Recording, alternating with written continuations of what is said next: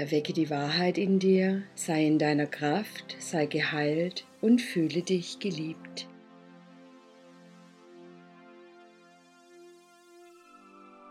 Herzlich willkommen zu meinem Gesundheitstipp diese Woche. Ich möchte darüber reden, wenn ein Problem für Sie unlösbar erscheint. Haben Sie dann jemals daran gedacht, dass es eventuell nicht Ihres ist? Was sage ich da eigentlich? Ich gebe mal ein Beispiel. Lass uns mal sagen, Sie sind eine Frau und Sie heiraten einen Mann.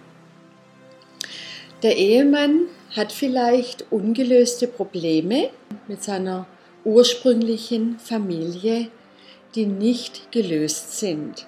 Und jetzt kommen Sie in sein Leben als Frau, kann man auch natürlich umdrehen im Kontext, und Sie nehmen das plötzlich an und plötzlich finden Sie sich in Konflikten und Streitereien wieder mit seiner Familie.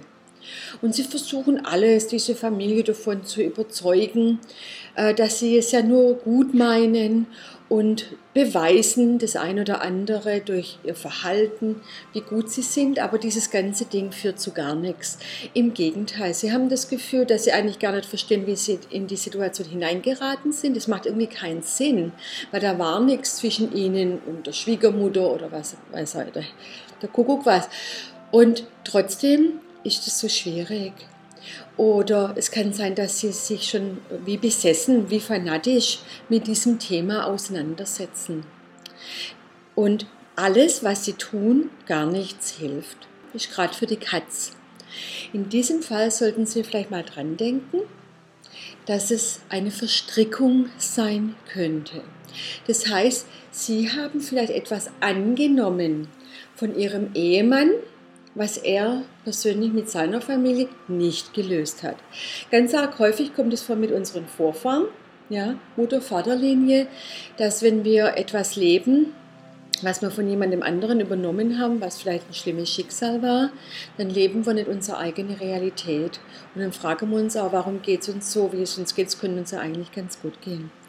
Und sehr häufig kommt es aber auch vor in der Partnerschaft.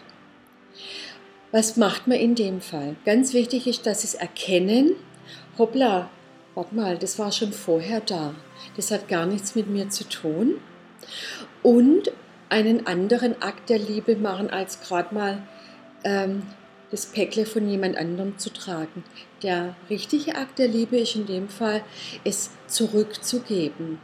Es hat nichts mit mir zu tun, das ist euers, und durch das Zurückgeben kriegen die wieder die Chance, dass sie es selber lösen in ihrem System, mit ihren eigenen Mitteln und nicht einfach nur ins Außen projizieren auf sie und sie es aber auch nicht einfach nur zurückprojizieren. Ja? Also es bleibt dann bei denen. Und was mit ihnen passiert ist, wenn es eine Verstrickung war, sie fühlen sich durch das Zurückgeben sofort frei, wie innerlich befreit, sie durchatmen können. Jetzt macht es auch Sinn, dass es zu nichts geführt hat, aber ich habe nichts falsch gemacht, ich muss es nur wieder dahin geben, wo es hingehört. Und dann kann auch die Liebe wieder fließen. Also ich hoffe, das hilft, und wenn Sie irgendwas anderes brauchen, melden Sie sich bitte bei mir. Vielen Dank. Das Willow-System, die feminine Kunst des Heilens.